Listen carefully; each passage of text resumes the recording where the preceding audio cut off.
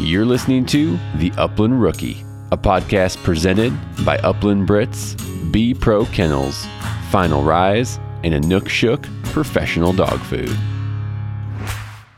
Big thanks to our title sponsor, BPro Kennels. BPro Kennels is a small business creating ultra high quality and custom dog boxes for the gun dog owner like you and I. No matter how big your string of dogs, BPro Kennels will make sure you have a box that fits your needs for you and your gun dogs. With an innovative storage design and built-in solar panel and battery bank for quick access to charging accessories like dog collars, lights, fans, you name it. This is a dog box unlike anything you've seen before. Check them out at bprokennels.com. Oh, and they're made right here in the USA. And this is presented by Inukshuk Professional Dog Food, the world's highest energy dog food, period. Inukshuk's dense formulations ensure your pup in training and your seasoned bird dog get what they need to succeed in the field. High protein for muscle recovery and retention, high fat for quick access to much needed energy. Inukshuk works hard so your dogs can work harder. Check them out at inukshukpro.com. This podcast is also presented to you by Final Rise. All good things start with a solid foundation. At Final Rise, all three of their premium Upland vests are built around the foundational waist belt to provide you all-day comfort and endless customization. With a secure waist belt and thin, high-quality shoulder harness, this is the vest you can load down with birds and walk all day in. Final Rise is creating high-functioning upland gear that delivers comfort, balance, and a lifetime of memories. Check them out at finalrise.com.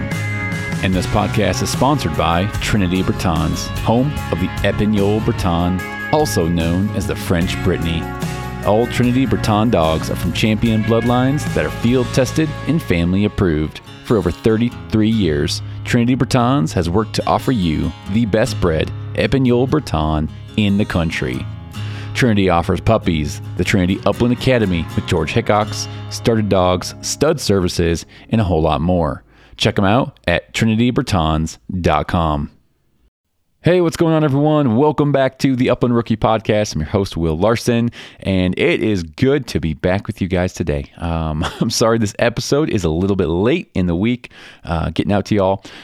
We've just been stupid busy around my house. Obviously the new baby, kids back in sports, school, the wife just started back at work. My work is just bananas right now, and it's just been a little hectic around the Larson household. So you do what you gotta do. It is what it is, and so we are back with you today, releasing this on a Thursday. I don't know if I've ever released a Thursday episode, but we're going for it. So anyways, guys, I'm going to make this intro kind of short. Just a couple quick housekeeping items. The Patreon fall giveaway for September. I contacted a winner of the September giveaway. I'm giving him a couple more days to get back to me. I'm going to give him till Friday to get back to me.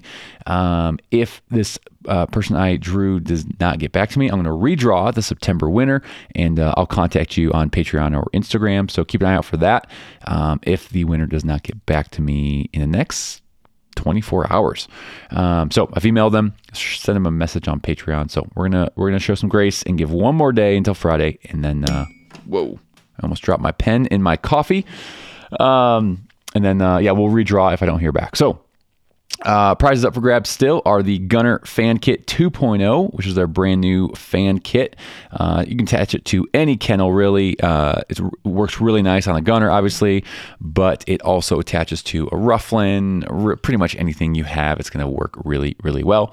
And then the other prize is going to be a Cable Gang's tie-out system, either a 2-dog system with ground stakes or a 4-dog system without ground stakes. So you got some options of sweet prizes still up for grabs, and then we also have the month of October. So we got some cool stuff happening there. Sign up for as little as $5 a month. and get entered into some prizes, help support the podcast, which I greatly appreciate.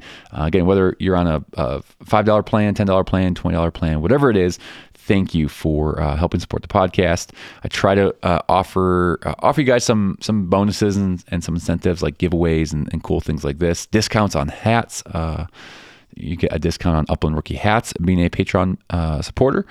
So I try to offer those things to you guys, but if you just say, hey, I just want to support the podcast through that, I don't really care about the giveaways and the bonus stuff, that's amazing, and thank you. I really thank you for doing that. Means a ton. Again, covers things like hosting fees, equipment, other subscription stuff I have to pay for. So really means a lot. Okay, I mentioned hats. I still have, I think I have every style, a couple hats of every style available still of Upland Rookie hats. So get your hat orders in. I will get those shipped out as quick as I can. I think I only have a few of the old school camo sage grouse hats left, but then everything else, I have a few left of those. I have a couple blaze orange pheasant hats, and we're getting into pheasant season here. So check out my Instagram highlights. I have all the hats listed. You can see the hat numbers. Just shoot me the hat number you want, shipping address, and then we'll get the payment figured out for those. So get those while they last. I am probably never going to do a hat order again after this. It's just so much work. Going to the post office, getting them designed, all that kind of stuff. So get your hats, get your hat order in. I would love to get these out to you. I'll throw some stickers in as well. And we'll go from there. So other than that, today's episode, I got Ben Proctor on from BPro Kennels. Ben delivered my dog box, about a month ago. Yeah, about a month ago. And so I've been living with this 3-hole dog box from BPro Kennels, and I've had it on several hunting trips, and it's been everything I've wanted and more. Ben and I obviously get into the design of the box, the story of him and his company, and just kind of what he's doing and what led him to start building these custom dog boxes, and some of the features. We get into a little more detail on why. Tell us more about the design, the battery bank, the solar panel idea, and all that kind of good stuff. So I hope you guys enjoyed the episode. I hope everyone's doing well. Hope everyone had a great September. It's kind of crazy to think that September's over and we are already in October, which is kind of wild.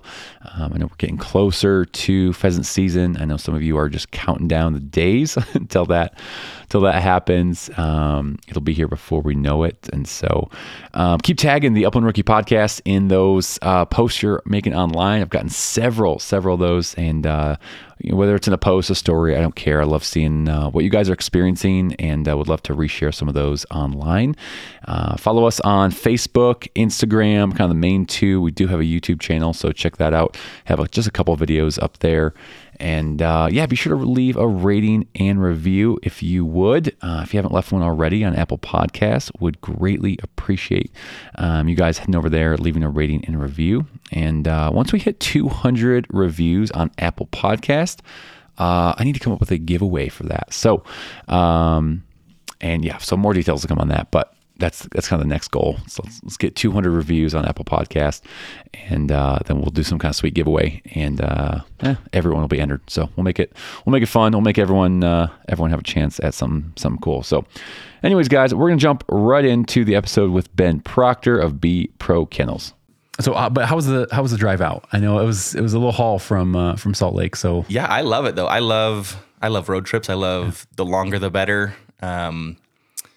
So yeah, 8 hours is right about the start, right about the point where you really start to get comfortable and your legs are numb. You can just go for another 10 hours. So you're a rare breed. Yeah.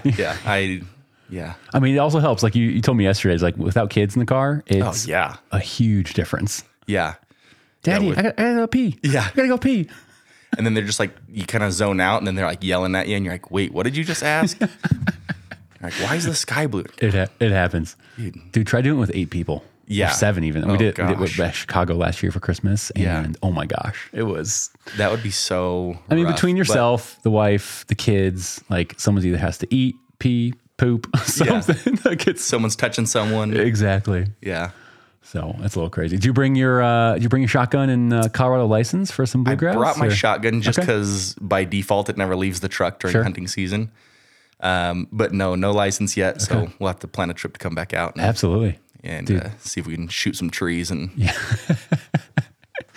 There you go. I definitely want to get out to Utah. You should. It is hunt so some bluegrass fun. out there, man. Yeah. I got the bug. Was it last weekend I was out there? Yeah, right before the baby was born. And dude, it was fun. They're so fun. Kind of addicting fun. I was only gonna go out one day. Then I came home. I was like, honey, you okay if I go out tomorrow? She's like, go for it. So I got 2 days in, and it was freaking awesome. It's awesome because the terrain is so pretty and it's so cool and it's so rugged. There's something fun about hunting, pheasants or huns out in the prairie, but up in the high timber and the thick woods, and there's just something different about it. It really so was. fun. You kind of feel like you have this little burst of energy afterwards, like you just did a workout. Yeah. I don't work out typically, so it felt like I was like, all right, got a workout in, got my dogs, ran, got some birds. Yeah, I've exercised for the year, so we're good. Yeah, exactly. My watch was like going off like crazy. It's like, you completed. Like, are you gonna die? Yeah, probably. Exactly. Heart attack.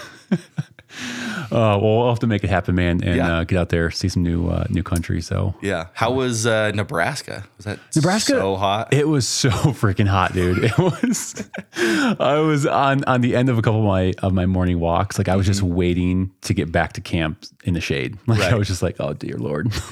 But you camped, right? Like you didn't get like an Airbnb. You didn't. No, I camped. So it was like there's no escaping the heat. Yeah. that was the tough part. Is like, okay, I'm in the heat like all day long. You're trying to find excuses to like run to the gas station so you can be in the AC. Well, it was so far removed though from the gas. So it was like 35, 40 minutes just to a gas station. That was like old school pumps and stuff. I'm right. Like, do I want to do that? Yeah. Is it worth it?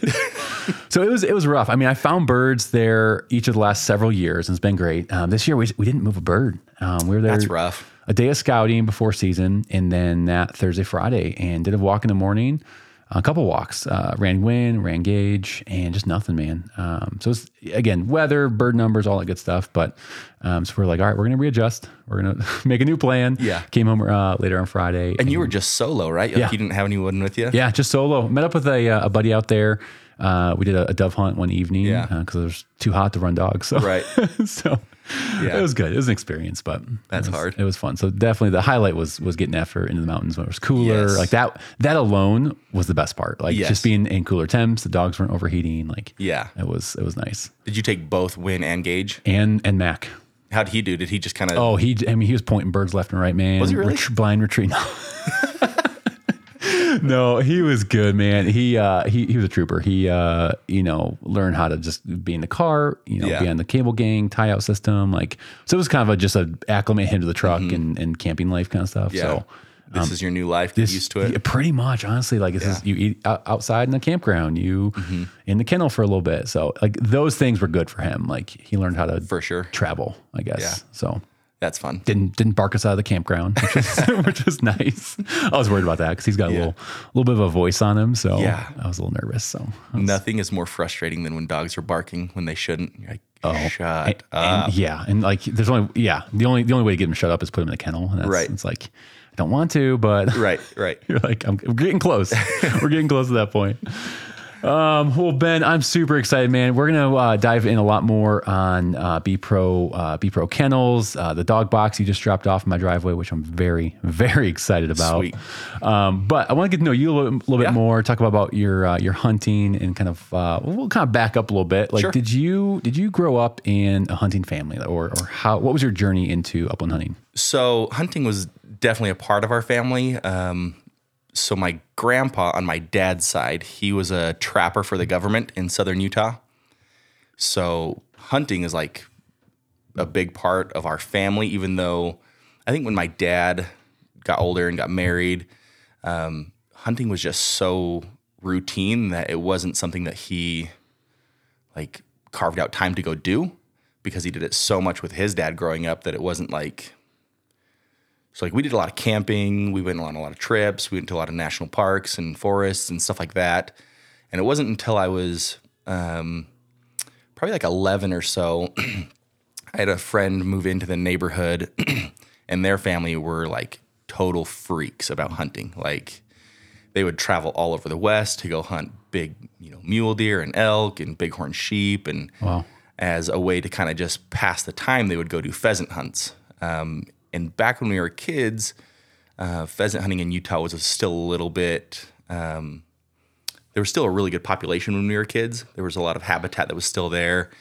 And so whenever I would sleep over at his house, they'd say, hey, we're going pheasant hunting tomorrow. So we did a lot of pheasant hunting with the Cleggs growing up. And then just as I got older, I kind of went back into the workforce and like got a job and started growing up. And then hunting kind of took a backseat, even though I still loved the outdoors. We were always camping, stuff like that. But it wasn't until really I was married that hunting started to take the forefront and become more of a passion and kind of reconnect with all that. Sure. Yeah. So the year that we got married, it was probably like 6-7 months before we got married.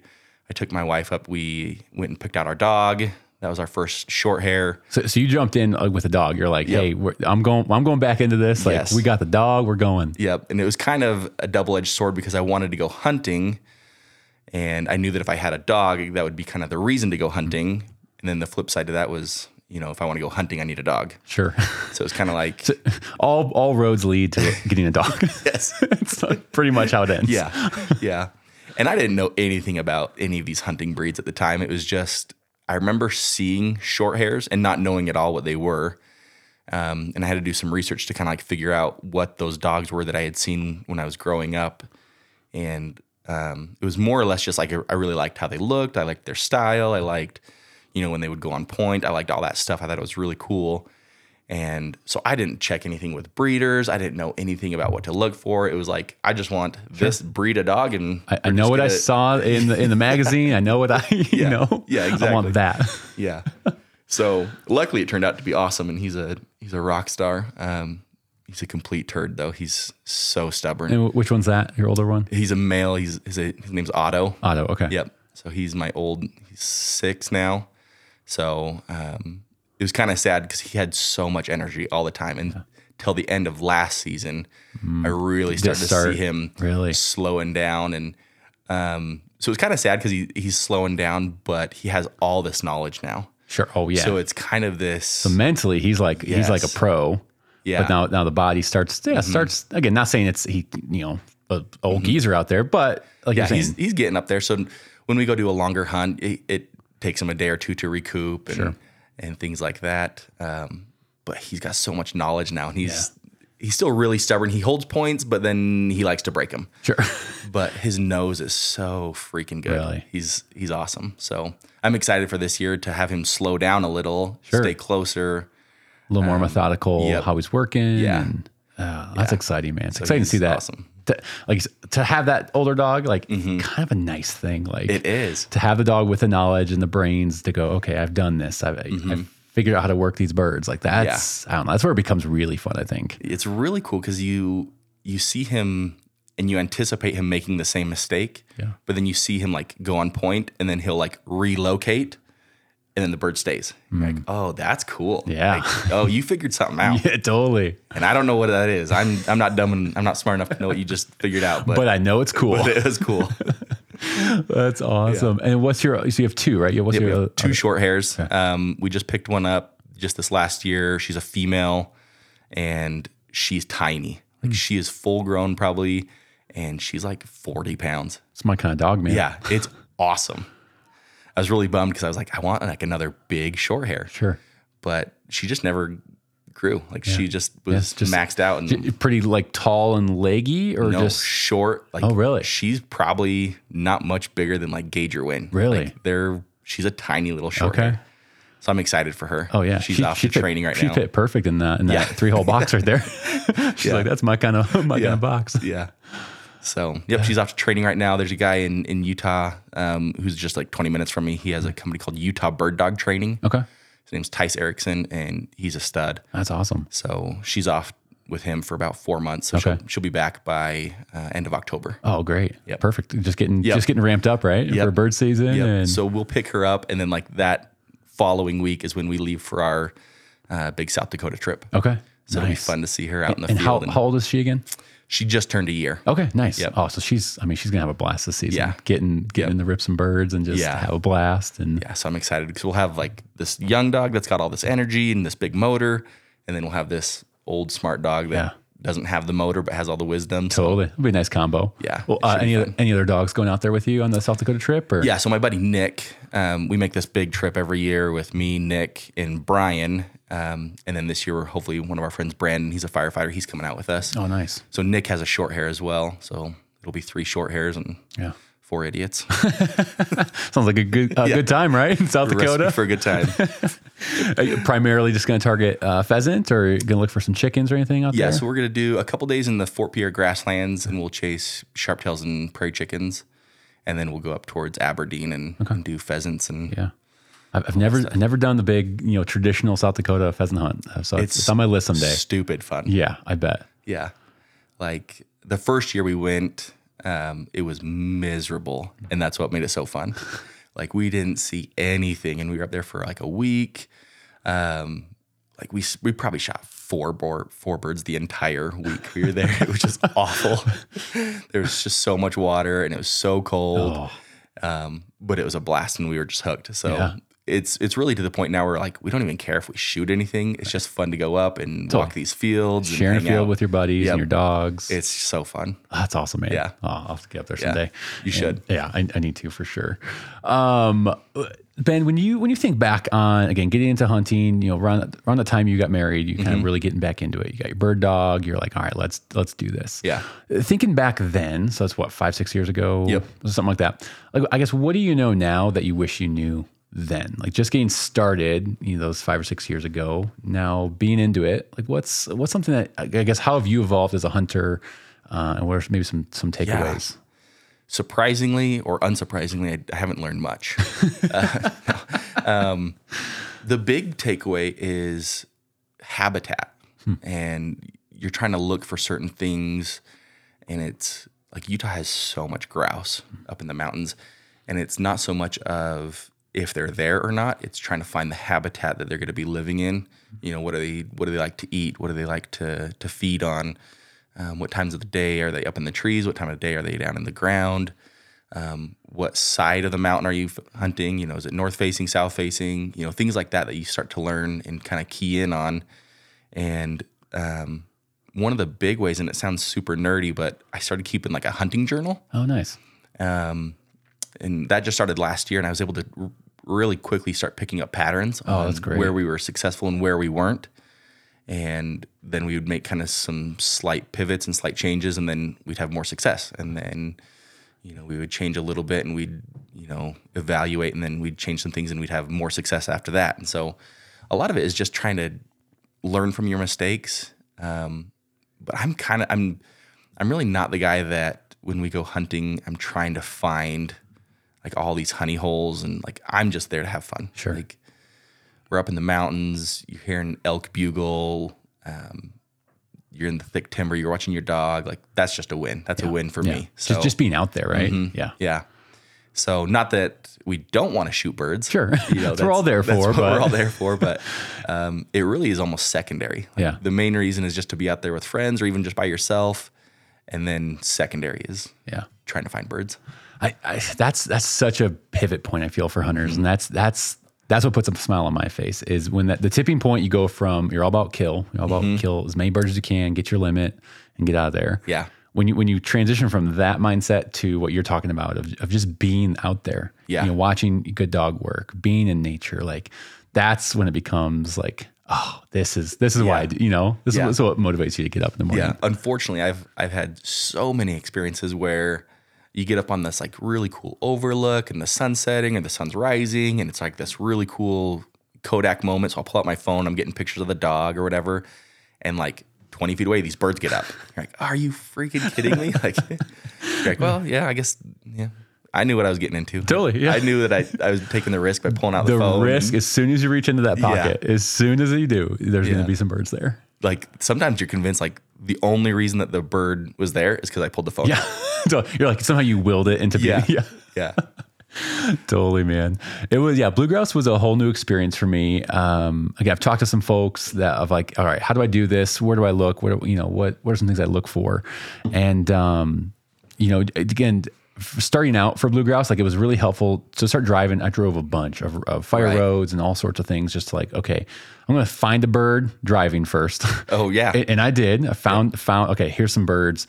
And stepped out of my truck and looked around like, all right, this is like you said, what time, and started to make some like mental notes of like, all right, this is get you in the right area. Then from there, just freaking had a blast of like, hey, look in this darker timber this time of day. And sure enough, that's where they were. Yeah. And as soon as you figure it out, they'll switch it on you. Yeah. They're in the spot there. Don't tell me that. Don't tell me that. I thought I figured them out. Yeah. That's awesome, man. That's awesome. So are you primarily hunting grouse in Utah, or what's kind of your makeup of upland hunting there? So we'll do we basically do everything, just grouse, ruffed and blues. That's right. You have ruffed as well. Okay. Oh, and they all kind of intermingle. Yeah. They all kind of intermingle to a certain extent. As the season progresses, the mountains get socked in with snow, so you can't get up as high. And then we'll chase chukar occasionally. We're not total psychos, so we don't chase them all the time, like Final Rise Matt and those guys. Sure. We're not complete psychos. I mean, we got kids, we got dad bods. I mean, you're right, come on, exactly. We're not crazy.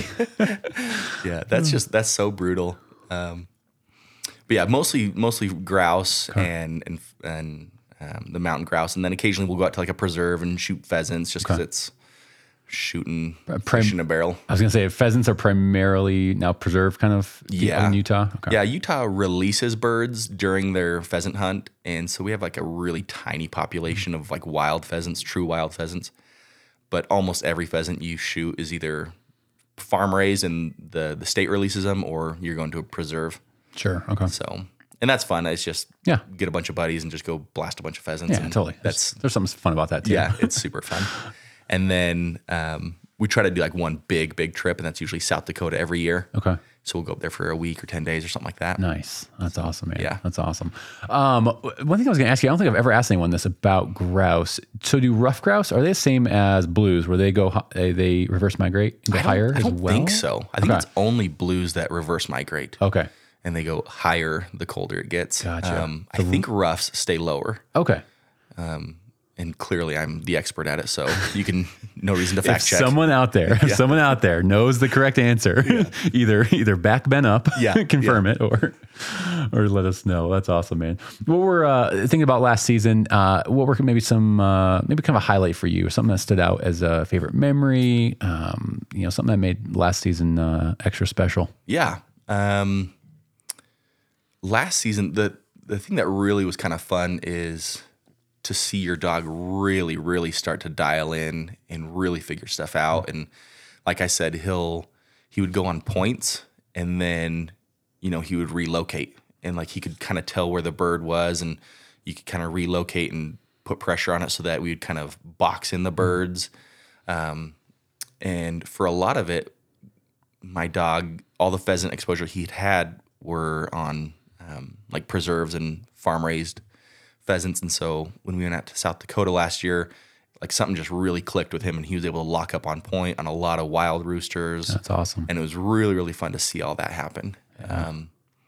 But aside from that, I mean, like sometimes like the worst hunts are the best. Like you don't see anything, something happened, it was super rainy, it was nasty weather.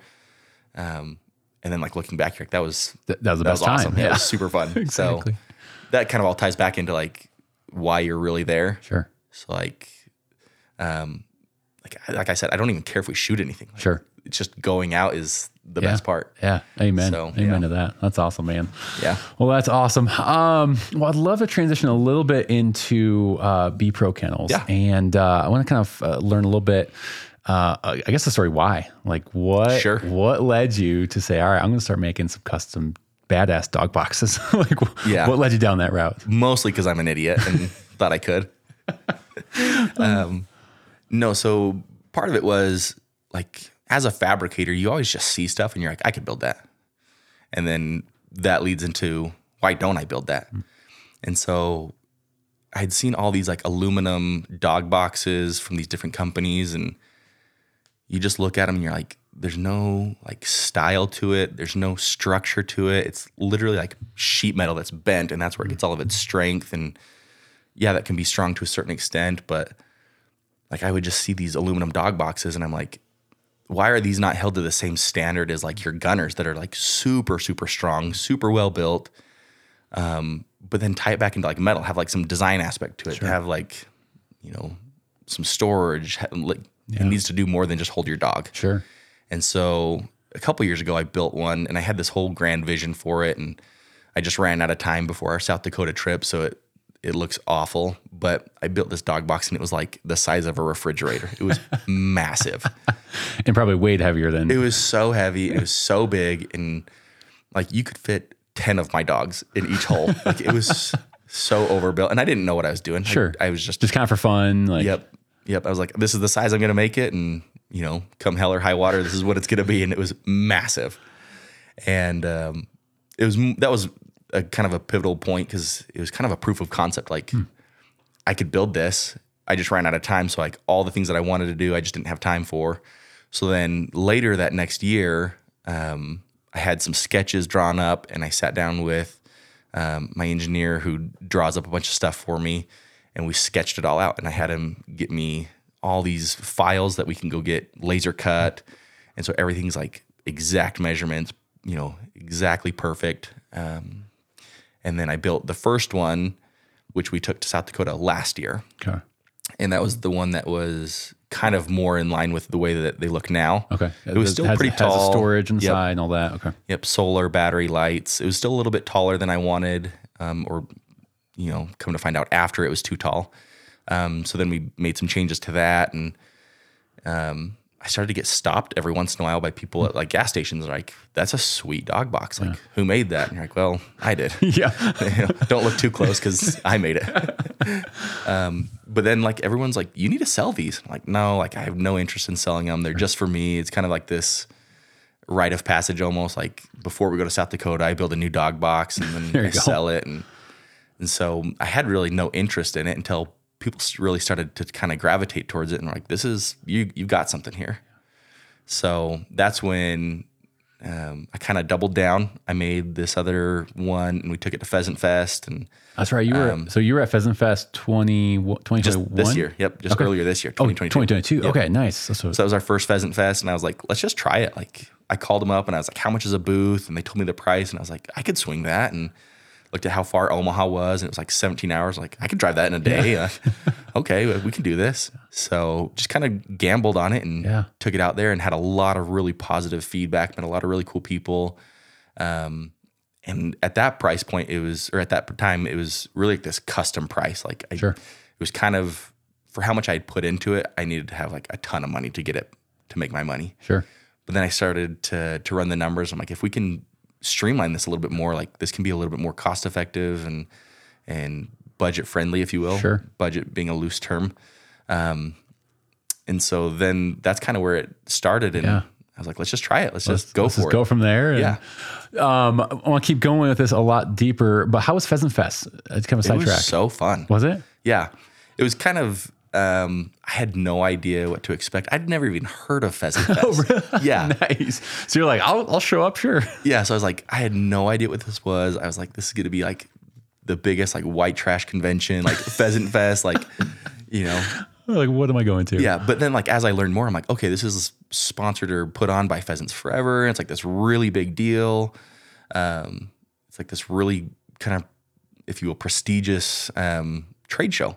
And I had no idea about it. And so when I got there, I started to meet all these cool people, and I was right across the aisle from the Flush TV. Oh, cool. So I got to sit and chat with them, and it was a really, really positive experience. That's so cool. It was really cool, and I had no idea what to expect, but I was blown away. It was really cool. So we'll be back every year. Oh, that's awesome. Yeah. That's awesome. Yeah, I've never been to one myself either. Yeah. I thought about doing one last year or this year because it wasn't that Omaha's super close for me. Yeah. I was like, I should do it. And, whatever. It didn't happen. Right. But I definitely want to get out there because that sounds like a cool, just to meet the people. And again, if you have a booth and things like that for BPro, you should come out. Yeah, I'd love to. Yeah, it should be fun. think this next one's in Minnesota. Yeah. Yeah, Minnesota. So that'll be a little fun. bit further, but Yeah, it's like a day and a half drive. Yeah, just hang out with your hunting buddies. I mean, Yeah. it sounds like a good time right there. Yeah, exactly. So we'll have to check it out. Okay, so we're gonna back up even a little bit further, I guess. Talk about your experience with welding and getting into this kind of fabrication kind of, I guess, career that you've been in. Like how did that start? Yeah. And we'll go from there. So I went to trade school for welding. I guess backing up even further, when I was in high school, the only real classes that I really gravitated towards and really excelled at were like the vocational skills, like woodworking, metalworking, things like that. I even did really good like in sewing and, anything that you could like hands-on build stuff. And so that was kind of where I always knew that I had my strengths. And I was never really like big into school. And in hindsight, I wish I would have been like kind of buckled down more and studied harder. But it wasn't until much later. So after high school, I went and served a mission for my church for 2 years. I went down to Texas. It was awesome. And when I got back, I was just kind of lost. I didn't know really what I wanted to do. At that point, you're kind of an adult and you're like, I need to start figuring life out. Sure. And so I bounced around from a couple different jobs, couple different industries. And every time I just kept feeling gravitated back towards welding. And so I knew that I was good at it from high school. I had a really awesome instructor who was way more of a mentor than a teacher. And so at that time, he had graduated from teaching high school to now he was teaching the local tech school. Okay. So I reached out to him and I was like, hey, how does this work? What's the tech program look like? So he got me, everything that I needed, helped me get enrolled. And then I just like buckled down. And usually this whole welding program usually takes about a year. And I think I finished it like in 6 months. Oh, wow. Like I just buckled down. So you went like, all in. Yep. I'm like, this is what I'm doing. And I just plowed through it. And then kind of towards the tail end of school, I'm like, all right, I need to find a job. I need to find a job that's in this career because I don't want to go, back to working construction or something that's not in this field. I want to be in welding. I want to be in a metal shop. That's what I went to school for. So I started doing all this, running around, trying to meet people, trying to, just stop in to different shops, see if they were hiring. And with welding, nobody really wants to hire somebody that doesn't have experience. It's a big risk for the business owner to take on somebody who doesn't know how to weld or is just straight out of welding school. Fresh, yeah. So I was getting kind of discouraged, and I found this one company that was they were actually looking for a driver, but in the description it said welding would be a plus. Sure. So I reached out to them and I was like, hey, I'm looking just for welding. And they're like, yeah, come on in, let's talk. So I went and met with him, and he was like, unfortunately, we're really not looking for just a welder. And then I was like, well, what if I just work for free? Like, all I'm trying to do is just gain some experience so that if I do go to some other shop, I can say I do have experience. I've been in a metal shop. And he was kind of blown away. He's like, you want to just work for free? You're like, yes, that's my offer. Yeah. So I was like, yeah, no brainer. Come on in. So I worked there for probably 3 or 4 months, and I went in every day and I just worked for free. And then I got another job offer, and the boss that I was working for free found out. So he approached me. He was like, hey, we don't want you to leave. Like, we're ready to pay you now. Oh, wow. Now that you're getting ready to leave, now we'll pay you. Totally. It happens. So I ended up sticking out with them for a long time and kind of grew in that company, ended up running that whole metal department. And we went from like, when I was first hired on, that company had like 7 employees, to when I left, they had like over 100. Oh, wow. So I was kind of running the whole metal department, a little bit of like the assembly side and some other stuff like that. Sure. Was it kind of like just, again, is all metal shops like just a lot of custom work? Is that generally how it is? Or yes, do they have no. They have a focus? This company built a product, and their product was these remote security surveillance trailers. Oh, okay. So it was basically like a trailer that had this solar panel on it and these batteries, and it had this big telescoping mast that went up in the air and had cameras on it. So they would deploy them out to construction sites so the general contractor could have security on their job sites. Gotcha, okay. And now they're big enough now where, they're in all these Walmart parking lots. You might have seen them. They're like this white trailer in Walmart parking lots, and they have these blue flashing lights and all these cameras on top. Yep, totally. So that's the company that I worked for. Okay. And so we did a lot of custom fabrication in there because they were trying to, advance their product. always changing it, always making revisions, always trying to make it better. So we did a lot of custom fabrication with that in just building new parts and building new brackets, things like that. Sure. And that's where you kind of learn and cut your teeth on fabricating and being able to look at something and almost reverse engineer it and see something and say, I know how that got built. Okay. And then I can go get raw material and cut it all out and rebuild it. Sure. So that was a huge blessing to be at that company for so long and to be given all those experiences. In fact, that company, they got a contract for Colorado Department of Transportation, so CDOT. Okay. And CDOT approached them and said, we have all these locations all over our state that are bottlenecks for us because when the snow flies, we have to get a guy in the plow truck, drive all the way to the top of this mountain pass just to see if the snow is sticking. And it's a big financial burden time commitment, but yeah. So they're like, we're losing all this money by just sending a driver out to some mountain road just see if the snow's sticking, when in reality the snow's sticking 50 miles away from that guy. Sure. So they're like, we want you to come out and put all these cameras all along the state, all along these big mountain passes and big corridors and stuff like that, so we can log into the camera and see what the road conditions are like. And so for an entire summer, me and two other guys, we drove all over Colorado. Oh, wow. So like we went like every single back road that you can imagine, up every mountain pass. So you were doing installation then? Mm-hmm. Oh, wow. Yeah. So that was before I was married, and they approached us, the guys out in the shop, and they're like, hey, we need a couple guys that are willing to just go live in Colorado for a year. And Sign me up. Sign me up. Yes, please. Oh, that's hilarious. So it was awesome. So anyways, if you're driving around Colorado and you see these big concrete poles along the side of the road and they have a camera on top, that was me. Oh, that's cool. Yep. So we installed those. Oh, I'm going to be looking for those next time. Yeah. And once you see them, they're everywhere. Yeah. Yeah. Oh, yeah. Once they stand out once, like, Yep. sort of exactly. So anyways, that was kind of my origin story, if you will, on fabrication. I grew with that company a lot, and to the point where, to no fault of anybody else, I just kind of topped out on pay, and there wasn't any more room for growth there. And so I left. Super good terms, but I started my own company, my own welding company, and that's when I started getting more into like the construction side of things. We do a lot of ornamental handrail, we do a lot of structural steel beams, and then with my background of going through trade school and at that other company, I had learned how to do a lot of, it's called exotic metals, but that's like your aluminum and your stainless and brass and, more of a specialty welding. And so that's kind of where I learned all that stuff. So in my welding company, I was able to offer up, basically you name it, we can build it or fix it. So people would bring us like front end loaders that were all beat and destroyed, and we cut stuff apart and weld in stuff back together, or like food grade sanitary stainless pipe. We'd go and do all that stuff, and we did a lot of like really high end stainless that had to be like really strict tolerances and all that good stuff.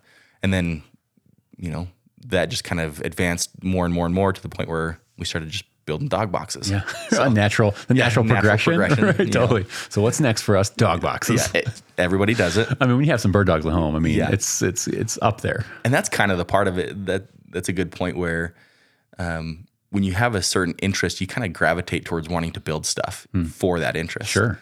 Like if you were really big into off-road and Jeeps and stuff, like you'd go get a Jeep and you'd build a roll cage and build bumpers and go out and hammer on your Jeep and come back and fix it. Because it's fun. It's like there's your work and your knowledge base. Yes. And then you blend that with your kind of hobby passion. Like, this is perfect. Exactly. And that's kind of what happened with the dog boxes were, I was like, how can I contribute like with my skill set to this? Sure. So let's just build a dog box and let's see what happens. Yeah.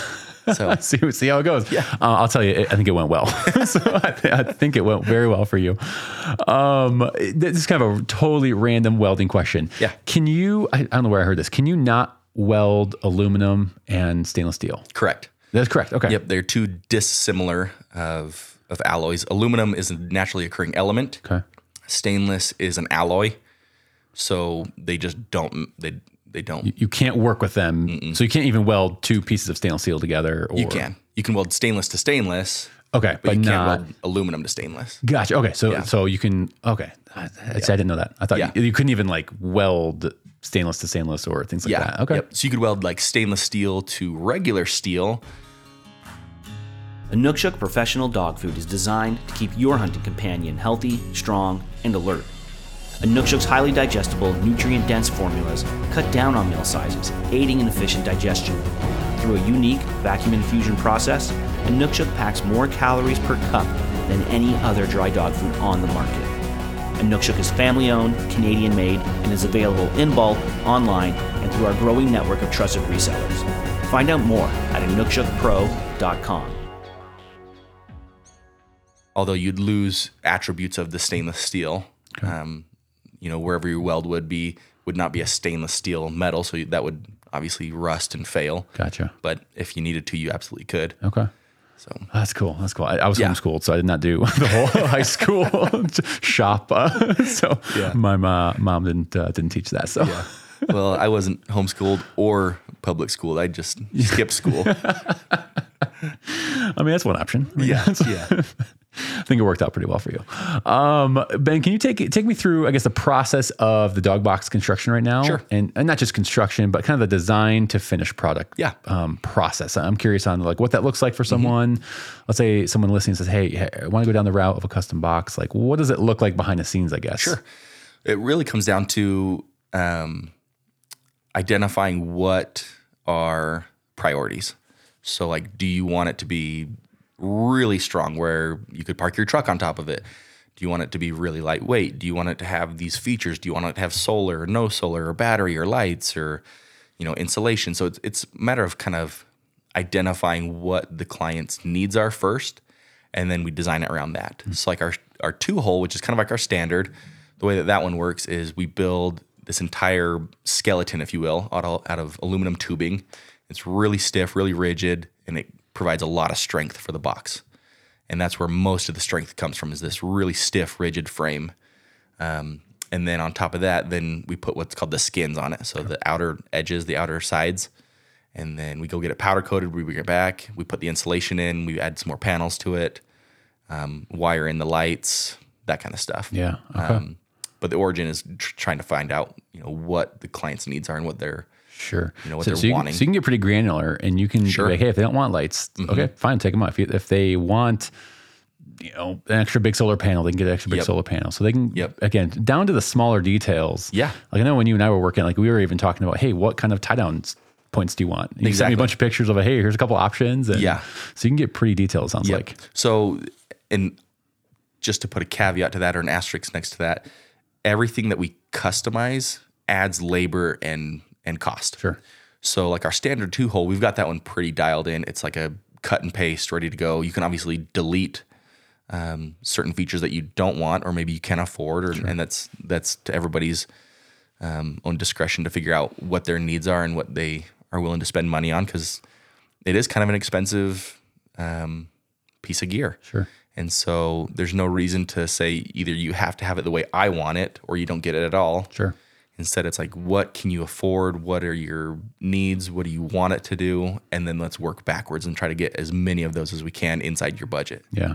So that's key. It was one of the first things you and I talked about was like, hey, what's your budget? Like what we're kind of looking at, and it's what's realistic. That's a great starting point because, like you said, it's an investment. It's a cost, and so everyone's going to have a different, different goals too. Like vents that were like closable vents were super important to me, right? And that was like a high priority to say, all right, Ben, like, can you figure out how to work this out? And you're like, yeah, I haven't done that really before, but let's do it. Right, and that's the benefit to having all this experience with fabrication, having a full fab shop where like whatever you can think of, we can build it. Yeah. So really the sky is the limit. If you wanted it all out of stainless steel, like, we can do that. Oh, wow. If you want it all out of 2x4s, I'm probably not your guy.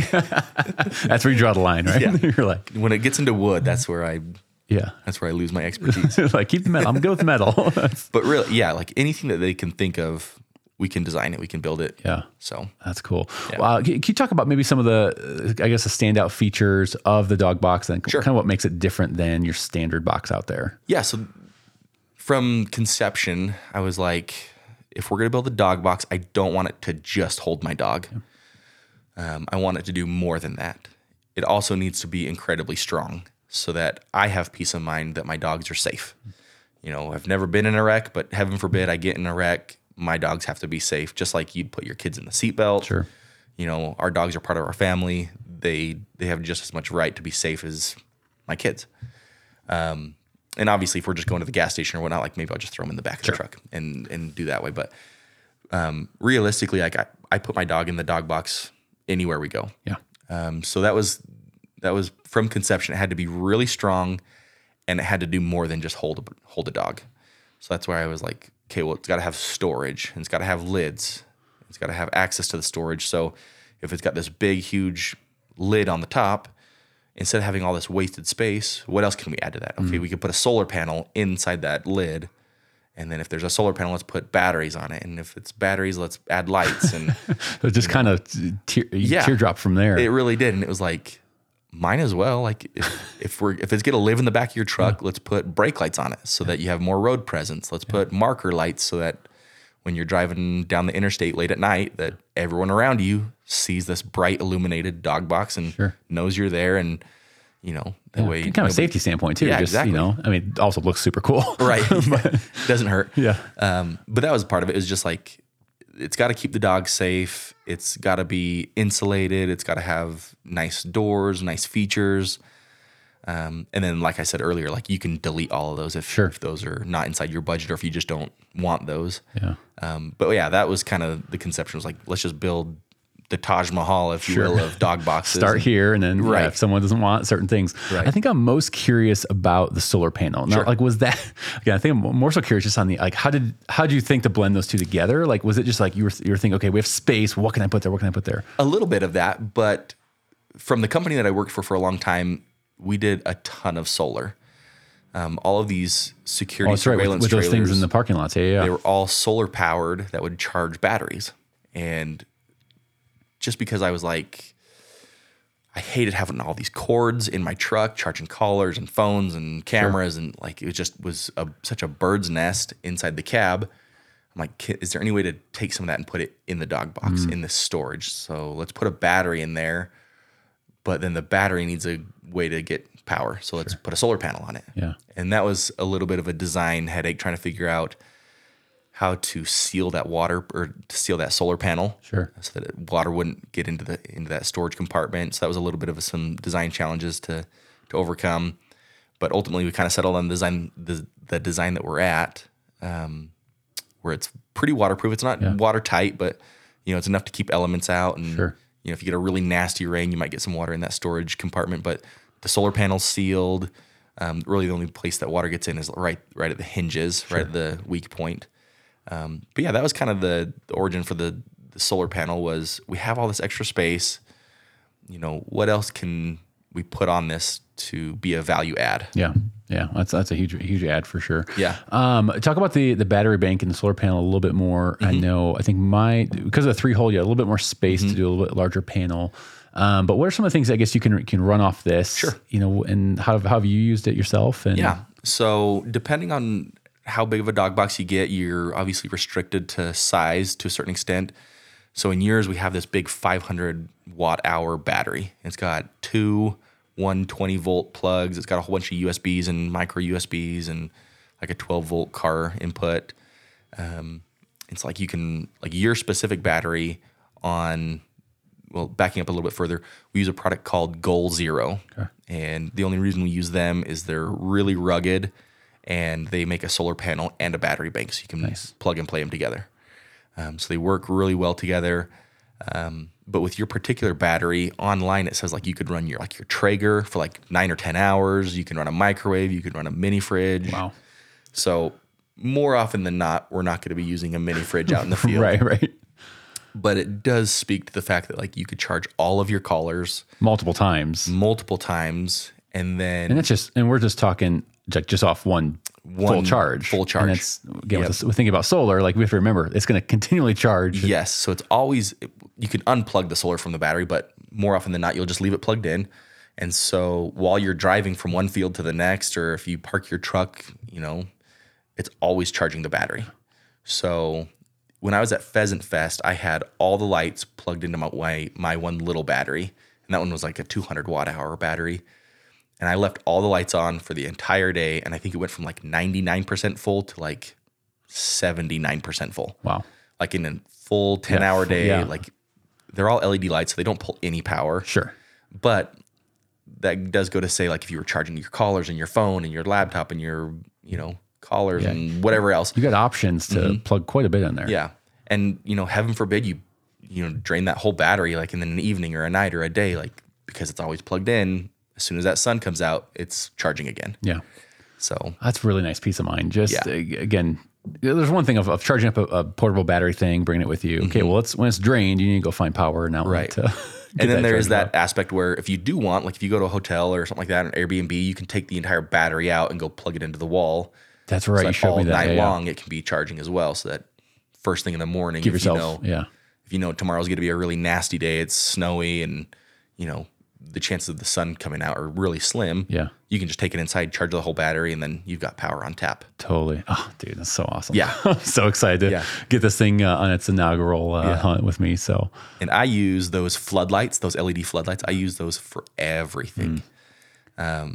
This last summer, we were making these cutting boards for my mom. We were going to like some family reunion, and she wanted these cutting boards. And so late at night, I went out to the truck, dropped the tailgate, turned these floodlights on, and I'm like sanding these these cutting boards right on the tailgate because I had all this light available. So that's a little workspace, whether you're camping or working in your driveway, like to have that added. Hey, let's light up the area and like most times when you're hunting in the evening, you're getting back to your truck after dark. Sure. And so I always like to just give my dog a once over. It's nothing super thorough, but I just want to rub down their whole body. Just eyes, make sure they don't have any big gashes. And then when I get home, I'll do a little bit more of a thorough check. But put the dog up on the tailgate. You have all this light. You're checking their paws, their underbelly, their ears, their eyes, making sure that they're good to go. Because how many times have we all done, like we got the phone in one hand or maybe a headlight. We're trying to look at our dogs. Yeah. Or your friend has a phone light, but he's off looking at something else. Like the light drifts and you're yelling at him. Light over here. Yeah. This way. PTSD from dad growing up. So there's that aspect of it. And then obviously like when you're putting your gear away and you're, trying to wipe down your gun or, take down your gun, you have all this light. You can illuminate your tailgate. If you're cleaning birds right there on your tailgate, you've got all the light you need. Totally. You got power if you needed to run something else. Yeah. Hey, even for, again, I'm thinking about all the hunting scenarios, all the, taking your kids camping, things like that, like cooking on tailgate. Like I'll bring my little portable grill and on tailgate, but like having like a surface lit up like that's gonna be pretty nice to. And your box has 4 lights. It lights up the entire area. I'm sure. Awesome. It's got some power. Yeah, it's so rad. Oh my gosh. Talk about so let's talk about my specific box a little bit more. So it's mine's on top of a decked drawer system. Right. And so we were able to go pretty darn wide. Right. And so I guess talk about were there any unique challenges with my box? Because I think, was this one of your first 3 holes you made? Yeah. So you were the first person that really pulled the trigger on the 3-hole, and a lot of it was designing on the fly. We obviously wanted to get it to you for this season, for this hunting season. So it was kind of some rapid prototyping was happening, and our standard 4-hole or standard 2-hole is quite a bit taller. I think it's maybe 10 inches taller than what yours is right now. Yours is 28. I think the standard 2-hole, I've got all these numbers in my head. Yeah, I know. I want to say the standard 2-hole, maybe it's not 10 inches. I think it's maybe 30. Yeah, is it 34 high? Yeah. 34 inches high. So it's a little bit shorter. Or your 3-hole's a little bit shorter, and that's because you're on that decked system. We wanted to stay below your cab line. That's really important. Is we are below the cab line still. So I'm on a 2017 F-150 with a decked. Yes, and we're still 2.5, 3 inches. something like that below the cab line. So so that gives you a little bit of clearance. So if you were in a rollover, hopefully the dog box holds up its end of the deal and holds up the bedside. Totally, but keeps your dog safe. And then because of your deck, you don't have wheel wells anymore. Yeah. And so we were able to go way wider. Yeah. So we were able to use up all the real estate in your bed. I think I wrote down, I think we went 58 wide. Yep, 58 inches wide, which I think on your bed, we probably have like 1.5 to 2 inches on each side. Yeah. So it's a pretty snug fit, but it's perfect. Yeah. And I think we did that to get a little bit extra room in each of the compartments. Exactly.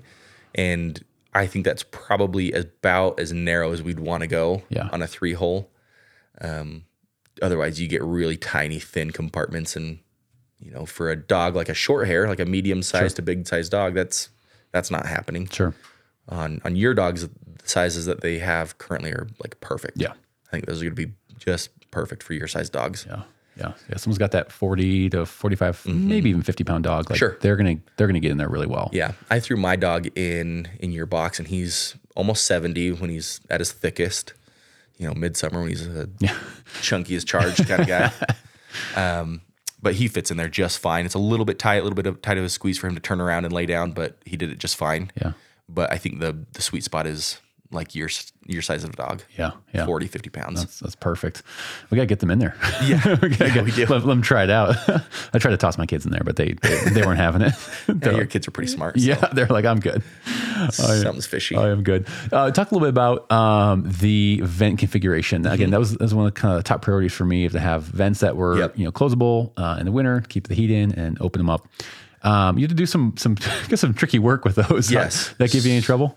A little bit. The big issue with those was if we were to leave everything raw aluminum, which you can do, you don't have to powder coat it. Aluminum has corrosion resistance properties, so it doesn't rust. It'll hold up really well to the elements. But if you wanted to powder coat it, powder coat adds a thickness to the metal. And when you're having these vents that are sliders instead of like big louvers, like a lot of the other companies do, which are fine, they're just really bulky and they don't have any design aspect to them. So they're just really big and clunky.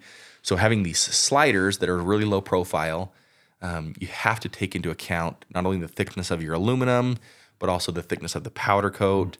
And, there's all these different layers that are getting powder coated, and all those tolerances start to stack. And so you're trying to find this happy balance of, how much powder coat is too much and what's not enough. And so a lot of that's trying to dial that in. Sure. And then with a lot of those sliders, just by, way of designing them, you can't have certain like set screws to like pinch the slider to hold it in place. Aluminum is a soft enough metal where that would start to mar it and create big gouges, and then that would cause problems down the road. So, not to say that we wouldn't ever entertain stuff like that, but the way it is right now, I think we've got it pretty dialed in. Yeah. Obviously, we're always improving. We're always looking for better and faster and stronger ways to do things. But as it sits right now, I think it's a really good happy medium. Yeah. It covered all the bases of, sides, front doors, and rear of the box. Right. All have vents that can open and close. Yeah. And the back was a little bit of a tricky design, because if it's in the back and there's a center dog hole, I was just thinking more selfishly. I'm like, the last thing I want to do is climb into my bed to adjust the vent for the middle dog. So I'm like, I want to be able to adjust all the vents all at the same time on the back. So the whole back is one sliding vent. So it's kind of a all or nothing for the dogs. Yeah. So it's either all the dogs get ventilation or none of the dogs get ventilation on the back. Which, I can't think of a scenario where like, this dog needs vent. Just either open them all or. Exactly. And it is only one of the vents that's offered. So if you needed to get a little bit more fine tuned with some of the dogs, you could adjust the sides or the front, things like that. Yeah, that's true. But yeah, that was probably the trickiest part, was trying to figure out the slides. Yeah. And do it in a fast enough time frame that we could still get this to you and totally get you up and running. Yeah, well, that's awesome, man. So super pumped. What I guess what does it look like for someone right now? Say they're looking at a dog box, they want to pull the trigger on one of these. Like, what's kind of like a rough timeline right now that they'd be looking at? So the standard 2-hole and now our standard 3-hole, which is the same one you have, those ones are probably 4 to 6 weeks from the time that you place your order to the time that we're shipping them. Shipping is a little bit of an unknown variable, just because you have to use all these different freight companies and shipping companies, and they all have different processes and standard operating procedures and things like that. But typically it's 4 to 6 weeks from the time you submit your order to the time that we're shipping it. Okay. And the reason for that window is just depending on what options you're getting, and if you're getting a custom color, if somebody's just getting like a black or a gray or a brown, more often than not, we probably have that color in stock. Sure. But there's nothing to say that you can't just go online and pick any crazy random super awesome color. But that would just add a little bit to the lead time, because you'd have to get that in and then powder coat that. So, but yeah, 4 to 6 weeks. Okay, that's not bad at all. When you think about, a custom box like this, that's a pretty darn good timeline. Yeah, and then obviously the sky's the limit. If you want to get really crazy and you have the budget to design something really cool, or you want to get really funky and do a real custom design, Sure. then that would just be we just chat individually and figure out a good lead time at a time. Yeah. Yeah. This tan looks sweet, man. I love this color. That tan, and then what flat black doors and all that. Yep. Yeah. So your color, I can't remember the exact color name, but it's like a federal standard color. So like, if some random shop was building signs for the government and they needed to match a certain, kind of a universal. Yep, it's like a universal federal color, and it looks so good. Yeah. Yeah. I'm not gonna lie, it's pretty sweet. Yeah. It's funny because like when you leave it raw aluminum, it looks really cool. But as soon as you paint it or powder coat it, whatever color you choose, instantly you're like, that's the exact color that we should have done. It adds just some, I don't know what it is, like add some dimension to it, like some character, I guess. Kind of classes it up and personalizes it too. It's like, hey, everyone's got their thing, their favorite, whatever, sports team or color pattern that they like. And so, so there's a whole bunch of components on the dog box that can be custom colored. You know, hinges, latches, light hoods, doors, vents, all that stuff can be custom tailored to whatever you're trying to do. So if you wanted to do everything red and white for the Kansas City Chiefs or whatever, right? hey, now, let's not get crazy. The Denver Broncos. Thank you. I don't think they sell those colors. Nobody wants those. Just kidding. But yeah, like if you could match it to your truck, you could match it to your, whatever you wanted. So it gets really cool to be able to customize that. Totally. Yeah, it was a fun process. We tried to match the kind of the color on my podcast logo, and I felt so bad for you because I kept like sending you colors, and I'm like, "What do you think?" That was the toughest. That was the toughest thing in the whole process was just like me deciding, like, because it's just it's a big deal, and so I was just thinking, I was like, all right, this color, this flat or have some sheen, and it was tricky. But I feel like as the business owner, like I need to offer that, and I need to cater to that because this isn't like a cheap. Sure. You're not going down to Cabela's and buying this dog box. Right. Like it's kind of an investment. So I owe it to the end user to say, let's make it as custom to you as we can. Totally. And making custom colors doesn't change the price. Like powder coat is sold by the pound. Certain colors might run a little bit higher, a little bit lower, but average it all out, it's all the same. So mine as well, like, you're getting this box, you're putting an investment in, like, how can I make it even more special to you as the end user? Right. It might end up in a couple restless nights for the client trying to decide what color, but ultimately I think it gives a better product. And we really try to be kind of more of a boutique white glove.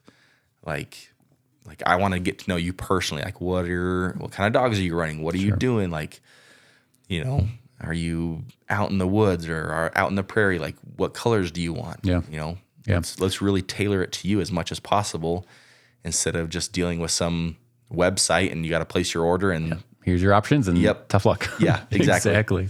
I mean, that was the one thing, big things I appreciated, Ben, was, right when we first started talking, it was like, okay, tell me about your dog's size, and then, because another big part for me was like the size of the compartments. And so I just wanted to really dial those in to like fit my Brittany's well. And that, again, so I appreciate that level of like attention, because it was like, I feel very confident in like these box sizes for their compartments. Right.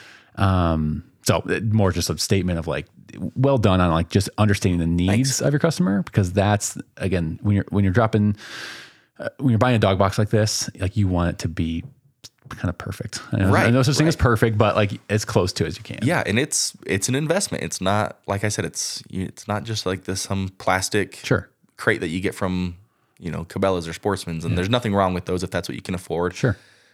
Anything's better than nothing.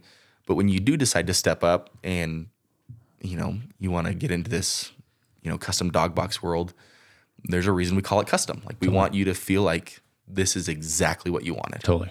To fit inside your budget, we try to tailor it as much to you as possible. Exactly. Did you say you're going to build yourself a 3-hole? Yes. Okay. Yeah. After I built this one, about halfway through, I was like, all right, I got to build one. So it's pretty sweet. The main reason we're building the 3-hole is for our South Dakota trip, because we're taking 3 dogs. Nice. And so I don't know if I'll keep it. I might try to do like a giveaway or raffle it off or auction it off, whatever, something, because I personally don't have 3 dogs, so I don't need a 3-hole. Not yet, Ben. Not yet. Not yet. Don't remember that. Yeah. Oh. Famous last word. Yeah, exactly. Yeah. And what's one more short hair? more? I mean, come Yeah. on. Seriously. You got options. Yeah. Oh, well, dude, that's awesome. I'm super excited to see seeing this company grow and seeing these boxes get into people's hands. Like it's an exciting thing. I'm sure for you to be able to see that now from conception all the way through delivering boxes. That's got to be a good feeling. Yeah. I'm super excited to start seeing people post pictures about them and, start giving me feedback on things that we can do better, things that they're liking, things that they're noticing that are, overbuilt or underbuilt or, any feedback's good. Any information. So, yeah, that's awesome. But yeah, this was super fun to build yours. I'm super excited to see it, loaded up with birds. And can't wait. Yeah, I'm trying to think what my first trip will be with it. We'll see. We'll see what we got. Maybe I don't know. Maybe back to bluegrass. Maybe. Yeah, do it. Or back to Nebraska. Try my luck in Nebraska again. Yeah, we'll see if it goes better this time. Yeah, and I hope people don't baby these. I hope that they put them through the ringer. Like totally be rough with them. Anytime you do a custom color, I'll go get like a spray can of that color. Yeah, that's nice. Matched. Little touch ups. Yep. So be hard on them and touch them up, and when things break, let me know. Yeah, we'll figure it out. We'll send you replacement parts. Yeah. So I love it, man. Yeah. Love his customer service. That's the name of the game. I feel with the companies that I like working with. I'm sure same for you, but customer service is huge. It really huge is. Part. You could have the best product in the world, but if you can't get a hold of the company, first off, that's first bad news. Right. So, but everybody wants to do business with somebody that they feel like they could be friends with. Yeah. So that's the name of the game is like totally. From the first time somebody calls me, it's like, sweet, what kind of dogs do you have? Like, what are you hunting? Like, where are you at? Like, let's get to know each other. And then, okay, now I kind of see like what your needs are. Let's talk what you're looking for. Yeah, absolutely. So. Would, again, best process for someone to get a box, if they want a custom box, the best way to reach out to you directly, go through the website. What's that look like? Yeah, you can email me. There's the email on the Instagram page or the website. I can't remember. But you can email me. You can DM me on Instagram. And then my phone number, I think, is on there as well. Okay. Feel free to call or text. Sweet. So that's awesome. That's just my personal cell phone. Yeah, so love it. It's going to go right to you. Send it to all the spammers. We're going to test it out right now. Yeah. Well, Ben, this has been awesome. We have a couple more things as we kind of wrap up here. I love asking a couple questions to each guest, and as we kind of close this episode out. So thinking about the rookie upland hunter out there, maybe someone who is heading into their first season. What's a piece of advice that you would give them as they head into their first season, 2022? That's a great one. It sounds super corny, and it sounds like I'm dismissing it, but just have fun. Like,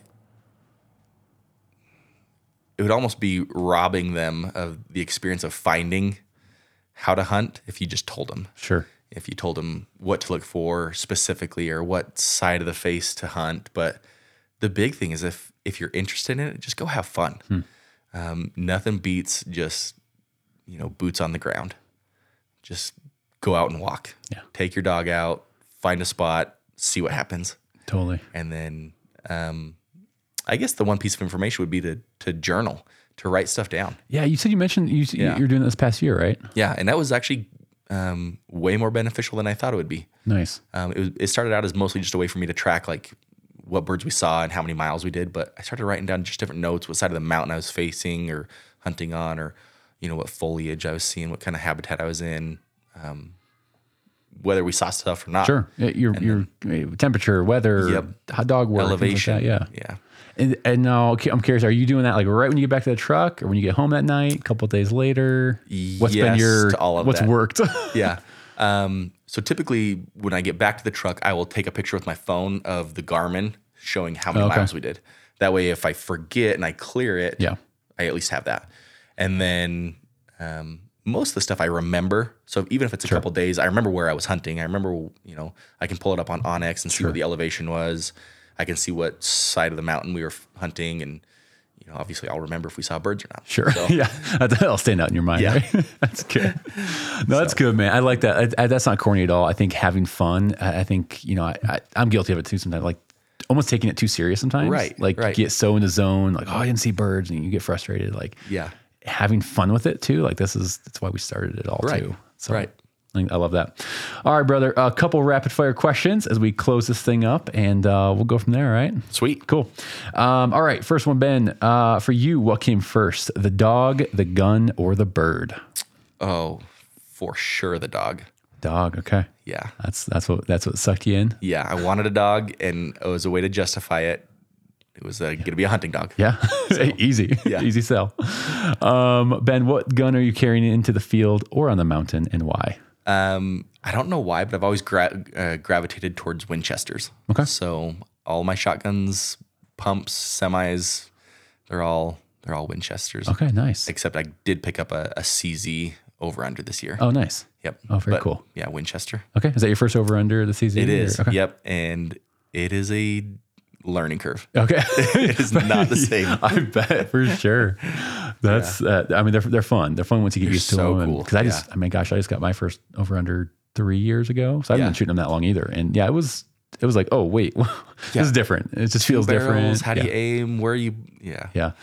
For me, it was almost like a mental thing, not having that third shell. Yes. And now it's fine. I'm like, Right. well, I'd love just having 2 shells. But like at first, that was such a mental, like, oh, this is such a bummer. I only have 2 shells. Like, it's really not that big of a deal. Right. I enjoy it. But all right.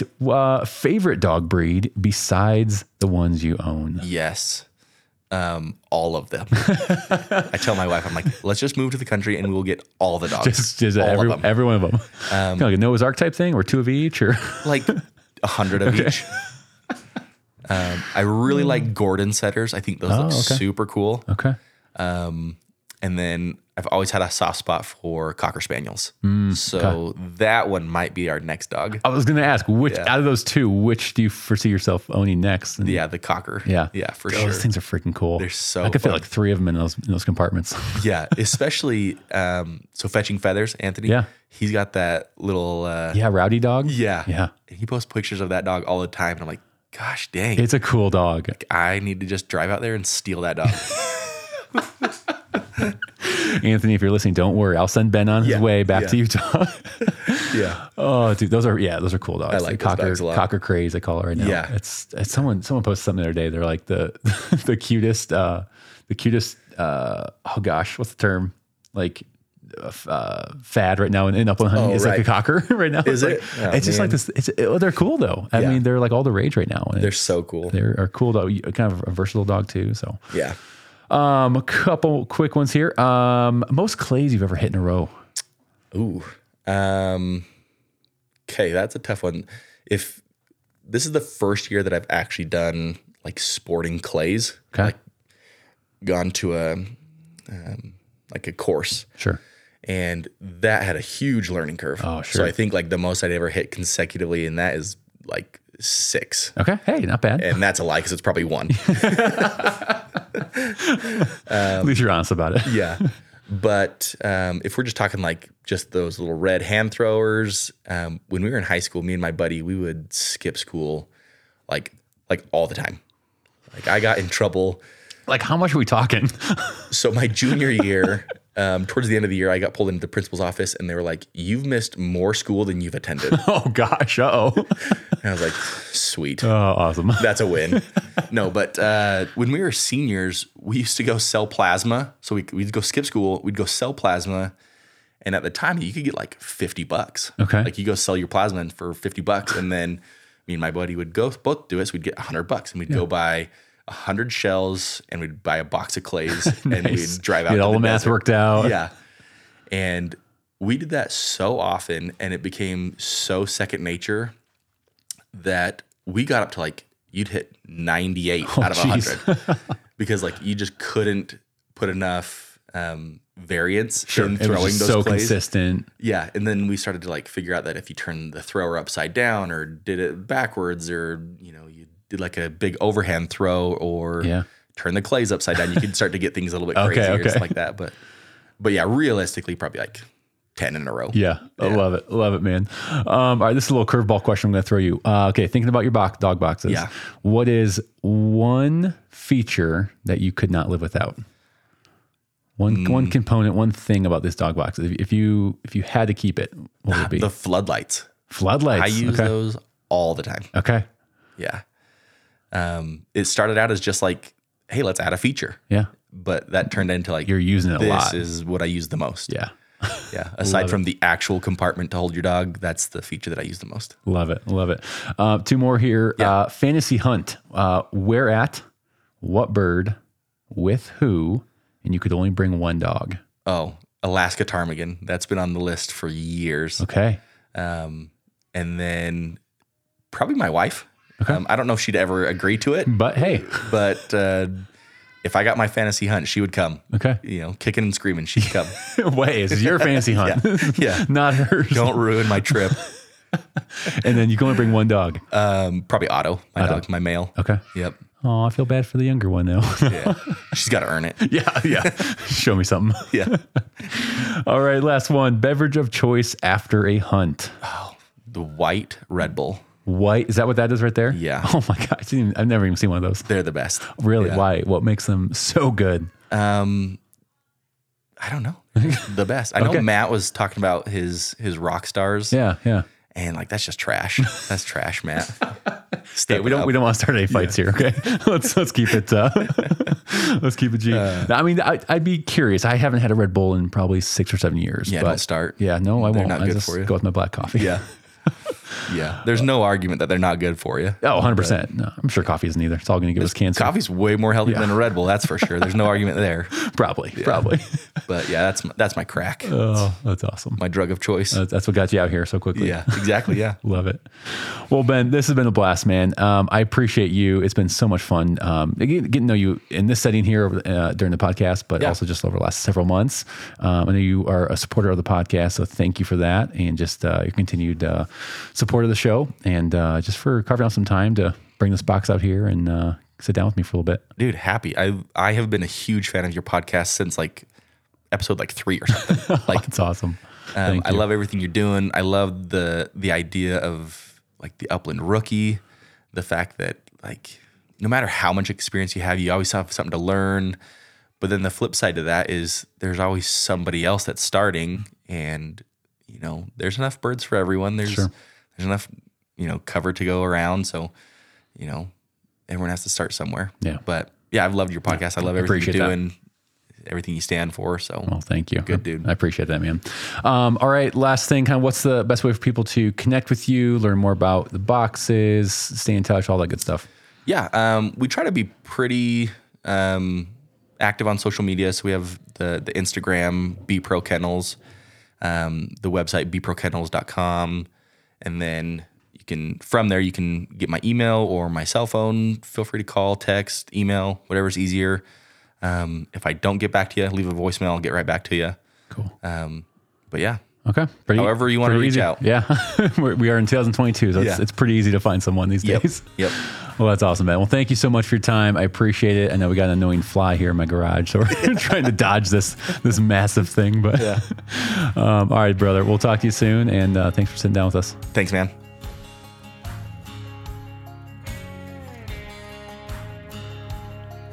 And that's a wrap of episode 62 with Ben Proctor of BPro Kennels. Ben, thank you so much for your time, man. Thank you so much for driving that box all the way out to Denver for me. Man, you're making some badass dog boxes, and the attention to the detail and quality that you've put in to these boxes, it shows, man. It shows in what you've built, and it's something you should be proud of. Thanks for your support and friendship. Thanks for your support of the podcast. It's meant a lot to me, and I've really, really enjoyed it, man. So thank you. All right, guys, that's pretty much everything for today. Be sure to share the episode with a friend on social media.